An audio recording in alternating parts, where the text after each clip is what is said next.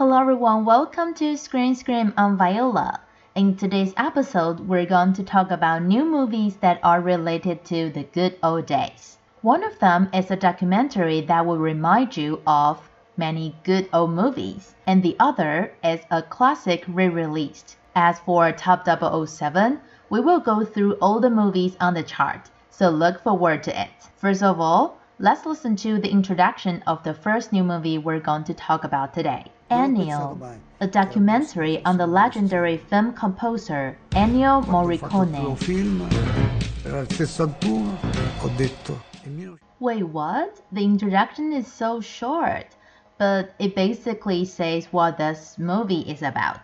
It's a documentary about the movie composer Ennio Morricone. This biographical music documentary is a touching journey of life and music. It's not only because Ennio has a lot of works, but also because the genres he produces movie scores for are varied. Whether it's horror, west, comedy, even epic, he would try to make some new elements and changes in his content. Although he got nominated by the Oscars many times, he only got the Best Original Scores in 2016 with Quentin Tarantino's The Hateful Eight. But he also got Academy Honorary Award in 2007. The director of this documentary is Giuseppe Tornatore. Tornatore and Ennio were friends for 30 years. So filming this documentary also gives Tornatore a chance to show one of his best friends on the big screen and show his best friends live on the big screen once again. In the movie, we get to see all the files scattered around the world of Ennio and all the clips from his concerts. You can say that this movie connects the world movie history for 50 years, and there are music notes from 500 different movies. Moreover, the director even interviewed more than 70 world-class movie masters, artists, and music masters. You can say Ennio is just so important, or the director Giuseppe Tornatore is so important. But anyway, they are both great artists. Although Ennio already passed away in 2020, we still get to listen to his great works in these old movies. So if you're interested in his story or you just want to experience all the good works he produced before, you can go watch Ennio. Now it's time for the second new movie we're going to talk about today, Requiem for a Dream. Four character studies of the evolution into addiction and the manifestations of that addiction are presented. They all in the quest for acceptance on their own terms. Brooklyn Knight friends Harry Goldfarb and Tyrone C. Love are aimless and somewhat shiftless. They making what little money by continually stealing and pawning Harry's widowed Brighton Beach mother, Sarah Goldfarb's aged television set, which she always buys back in not wanting to get her dear son in trouble, in he being the only person in her life on who she can count. Seizing upon an opportunity, Harry and Tyrone decide to start dealing in heroin. Tyrone seeing the money as an escape from his ghetto life and a means for approval from his mother. Also along for the ride is Harry's privileged girlfriend, Marion Silver, who rebels against that privilege in needing something other than money from her family. But she does see the money from the drug deals as a future for her and Harry in being able to launch her fashion design career. That dealing doesn't work out quite the way they plan, while they start using just to make sure the product is alright. Meanwhile, Sarah, whose best friend is arguably that television set in she watching it continually when she has it in her possession, learns that she is going to appear as a contestant on her favorite television game show, something she misconstrues. In wanting to reclaim her youth for the viewing public, her goal, in part, is to fit back into the red dress she wore at Harry's graduation, which would require her to lose about 50 pounds. It is all in an effort to gain acceptance, including among her fellow Jewish housewife friends. Finding the dieting too arduous a process, she takes the advice of one of those friends to visit a weight loss doctor. He prescribing appetite suppressants, which does result in that weight loss, but a whole lot more on which she wasn't bargaining in her naivete and tunnel vision on that singular goal. Smashing dress you have on. Okay, so the previous introduction was super short and this one's super long. What's wrong with it? But anyway, let's talk about this classic re-release. Requiem for a Dream was released in 2000. It's the signature work by the famous director of Black Swan in his early years, which got him famous. This director is Darren Aronofsky. If you don't know who he is and you don't know what Black Swan is, maybe you've heard his latest film, The Whale, which got nominated at this year's Oscars Awards, and Requiem for a Dream was his second feature film. When Requiem for a Dream premiered at Cannes Film Festival at the time, it was critically acclaimed because of the shocking content and the talented acting skills of the actors. However, due to the dark style of the movie, it has been listed as one of the 10 forbidden films in the world. Therefore, this is the very first time it's released in the theater in Taiwan. Well, if I remember correctly, it was selected at Golden Horse Fantastic Film Festival in 2018, but only a few people could watch it at the film festival. But if Requiem for a Dream is launched at the theater, anyone who wants to watch it gets to watch it. The protagonist of the film is a widower. As we heard in the introduction, she takes medicine to lose weight, but she ends up having mental problems. It was the American actress Ellen Burstyn who played the widow in the film.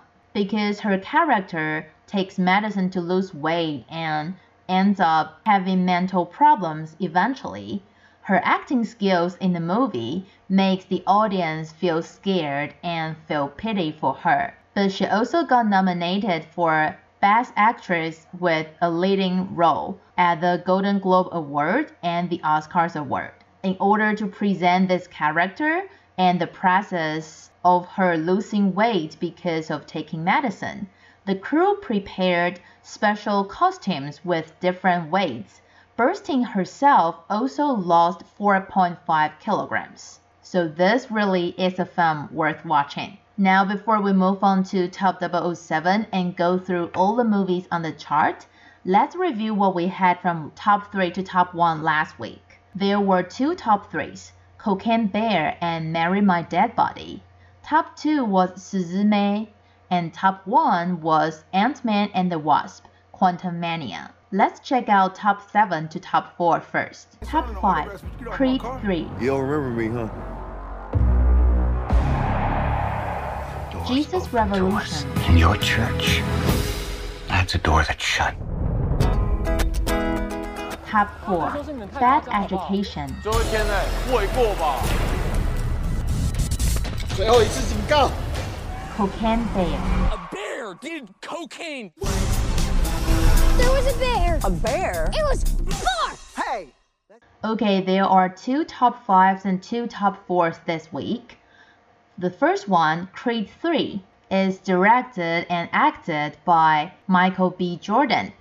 I like him pretty much. He's been playing the protagonist in the Creed series, and he also starred in the new Fantastic Four and the first Black Panther movie. I personally think he's pretty handsome. So either you like him as well, or you're a fan of Creed series. You can go watch this movie. Second top 5, Jesus Revolution, is based on the true story. It talks about how a church adopts hippies into their church and they end up expanding to a very big church. Since it's not going to be released in Taiwan any soon yet, if you are interested in watching it, probably you have to wait until it's on any streaming services or when it's on TV. The first top 4, Bad Education. It's not the Bad Education you think you know that was released a few years ago.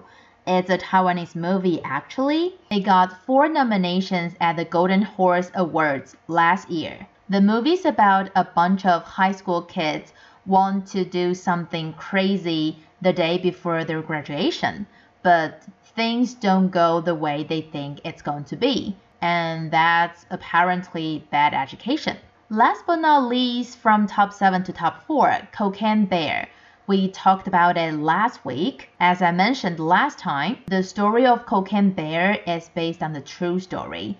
And I know it's hard to imagine that a bear can do cocaine to the standard that it can actually go crazy. So you can tell it's definitely a lot of cocaine. If you want to see some crazy comedy this weekend, you can go watch Cocaine Bear. It's available in the theater both in North America and in Taiwan. Now it's time for the most exciting part of the show, top 3 to top 1. Let's check it out. Top 3, Marry My Dead Body. 沈说明会问，他妈遇到你超水小叫死 gay 还是叫老公？老公。再大。Top 2, 死姊妹。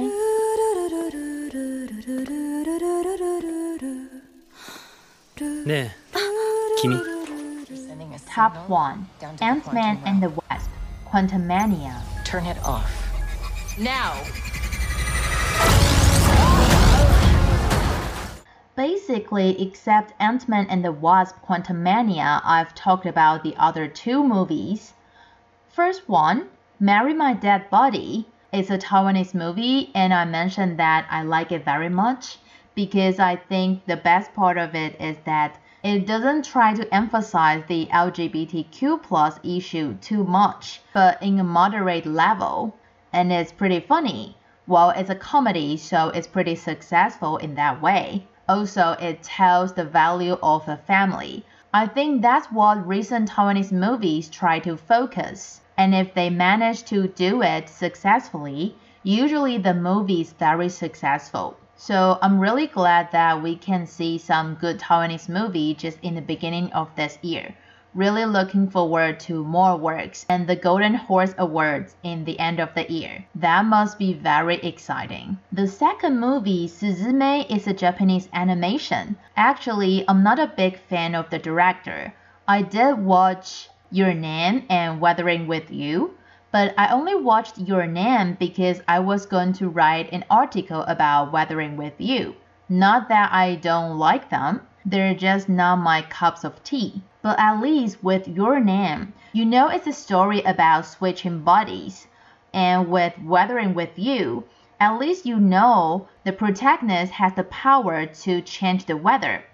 But with Suzume, if you watch the trailer, you will only know that if the protagonist doesn't try to close the doors, there will be disasters from the other side of the door coming to this world.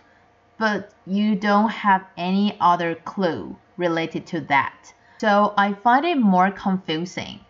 But I'm not saying this is not a good movie. It's really good. It's just I don't get it. And I guess if you don't like the director's previous works, you probably won't like Suzume.